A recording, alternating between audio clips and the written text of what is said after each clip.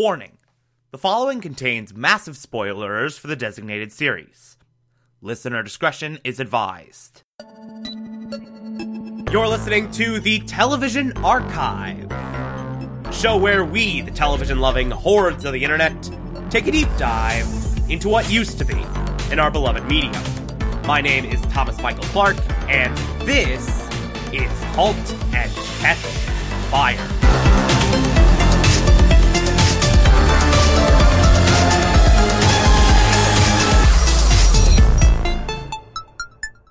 Today we will be discussing Season 2, Episode 2, titled New Coke. Wow, that's a title.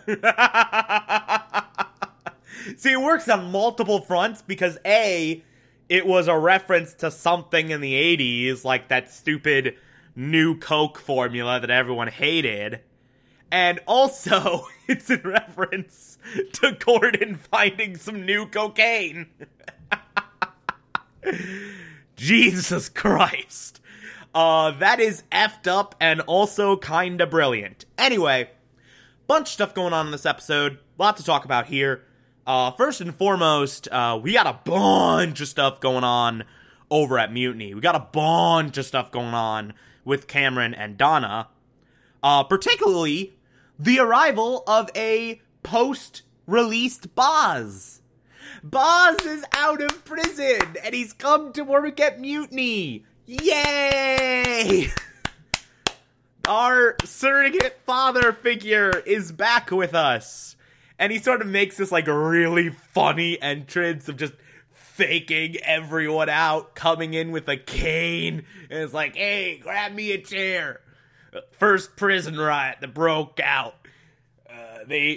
I got tossed off, off the second floor, landed on the concrete, feet first, shattered my ankles, and then he just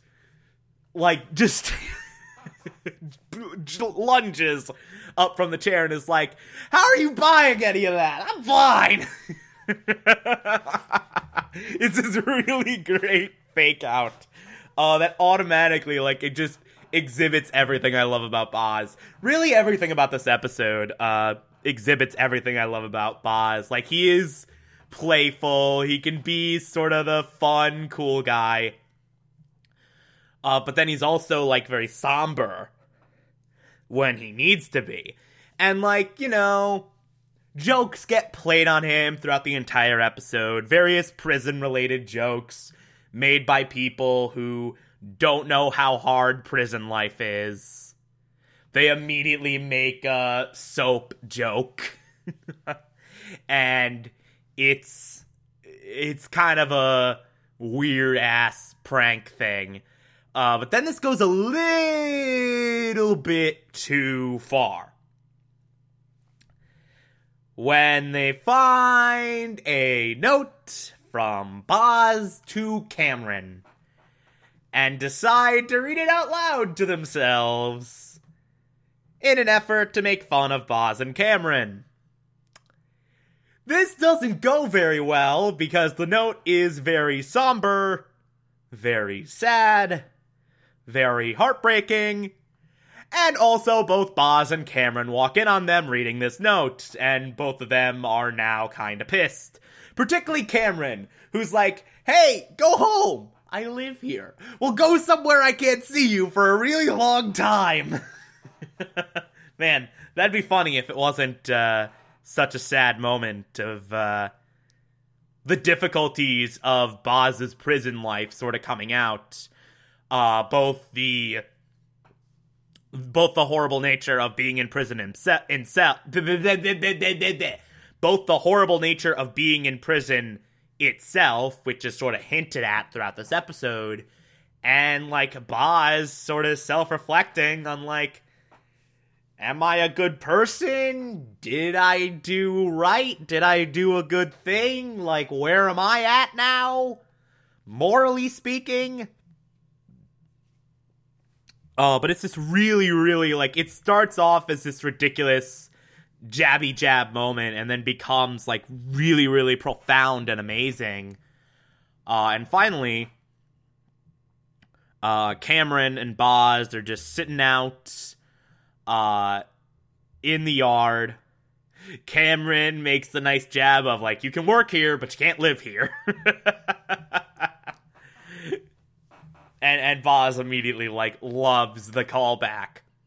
And they have this amazing little discussion about how important the letters were to both of them. And Boz says, like, hey, so the last letter you signed it Catherine. And Cameron reveals that Cameron's not actually her real name. She actually started using her father's name after he died in Vietnam. Her real name is Catherine. And it just underscores, like, just how significant of a loss the loss of Cameron's father was to her. And then Cameron says, like, hey, like, look, you're doing, like, grunt work right now, but, like, you should, like, oversee our entire stuff. You should work some CEO magic. Blah, blah, blah. And then Boz is like, look, Catherine, I need some time to get some of my own stuff in order. And I don't know how long that's going to take. And you can see it on his face. Like, Boz, like, this, as much as he came in and was being his jokey surrogate father figure self, like, you could tell, like, prison did have an effect on him. Going into this harsh environment for however long he was there, I think like a year and a half. Like, going into the system, it did have an effect emotionally. So Boz kind of has to get some stuff right in his life, in himself, and it's, man, all that stuff's gonna be really great to talk about when we get to that. Meanwhile, Mutiny's actually still being run as, like, a legitimate business. So Cameron and Donna, who, by the way, not thrilled with Boz being brought on. Just saying. Cameron and Donna go to a VC meeting to try and get additional funding. They sit down. They talk about the service. They talk about what they're doing. They talk about the potential of growth. And this guy's having, like, all sorts of doubts, like they haven't put out new IP in a while, how many people have access to this, really, stuff like that. And then this guy has the gall to say, so, do you have any children? See, I invest not just in the ideas, but the people. I want to make sure that you're fully committed to this and aren't distracted by biological imperatives. In other words, this dude's sexist as shit. And they walk out of the meeting with 0 extra monies. Predictably. As if this wasn't enough, some hacker dude hacks into Mutiny multiple times and starts effing shit up. The first time, he rips off Parallax and makes his own version that is, quote-unquote, better. And Cameron and Donna go up to him and are like, hey, we're gonna sue you. And then the dude's like, no, you're not. Calling their bluff. And they're like, well, don't do it again. And then he immediately does it again, putting out a hack that allows multiple users to use a single modem. multiple phone lines on a single modem. So Cameron immediately goes back to this dude and is like, hey, so either you're spending a lot of time hating us, or you really love what we're doing. Because I looked you up in the system. Our most active users, you're like number 4.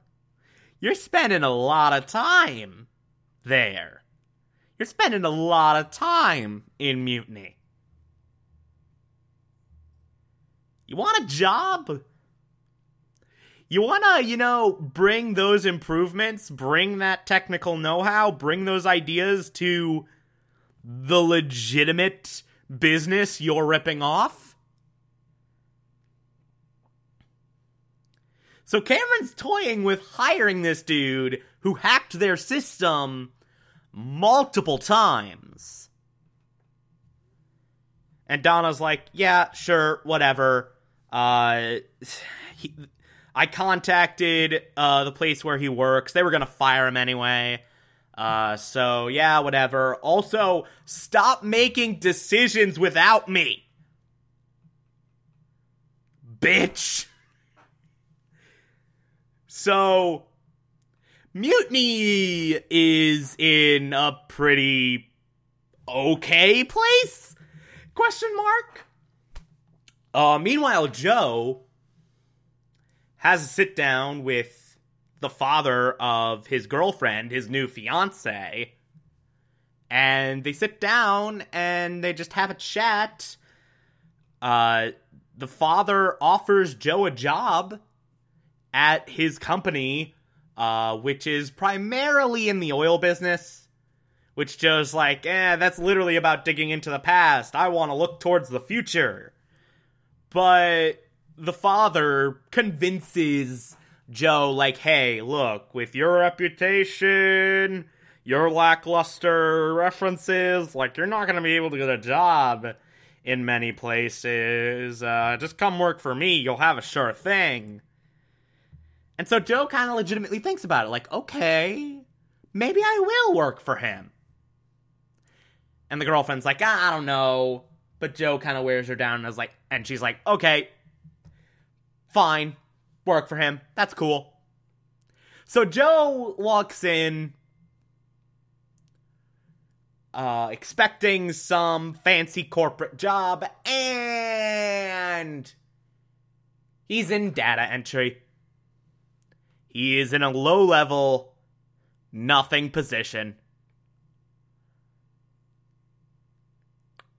He got tricked. And Joe talks to his girlfriend, and she's like, shit, he's punishing you for my ex-husband.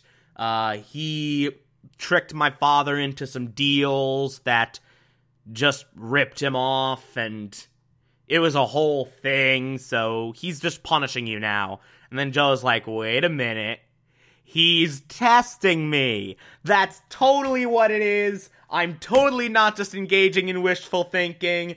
I'm being tested, so I'm just gonna sit here and pass his test. That's definitely a thing. Yay! So that's what Joe's at now, but it's better than Gordon, who's doing next to nothing and is super bored by all the nothing he's doing. Like, he's trying to find ways to fill his time. He does some more cocaine after he literally told his doctor like 5 minutes ago, I'm not doing any more cocaine. He does some more cocaine, launches Mutiny, discovers a glitch in their tank battle system. And it's just like, oh, the outcome is like literally random. And creates a fix for it, presents it to the Mutiny people.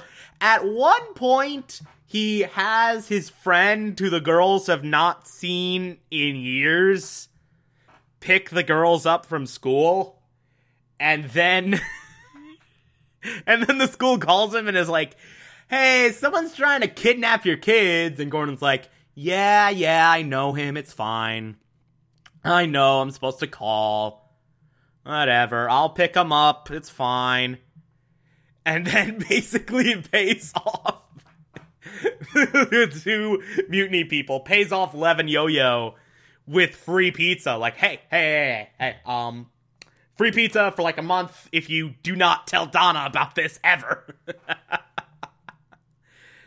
So he delivers that fix to Mutiny, and then hears about the hack that happened, and it's like, wait a minute, multiple phone lines on one modem? That could be huge. Wait a minute, it could be like explosive growth. It could really help you. Wait, I'll work on it now. No one asked me to, but I'm gonna work on it. Why not? And so he's just like finding ways to be useful at this point. Like, he's just really bored and trying to find ways to be in any way useful.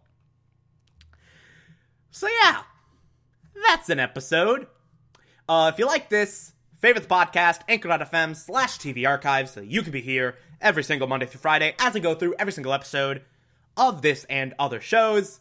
And you can find it on pretty much whatever podcatcher app you prefer.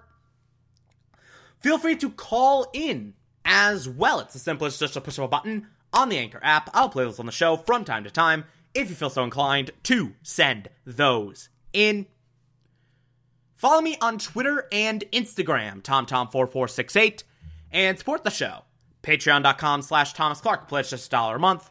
I appreciate everything I get through there. Or, if that doesn't work for you, you can also support this show directly via Anchor. I appreciate that as well.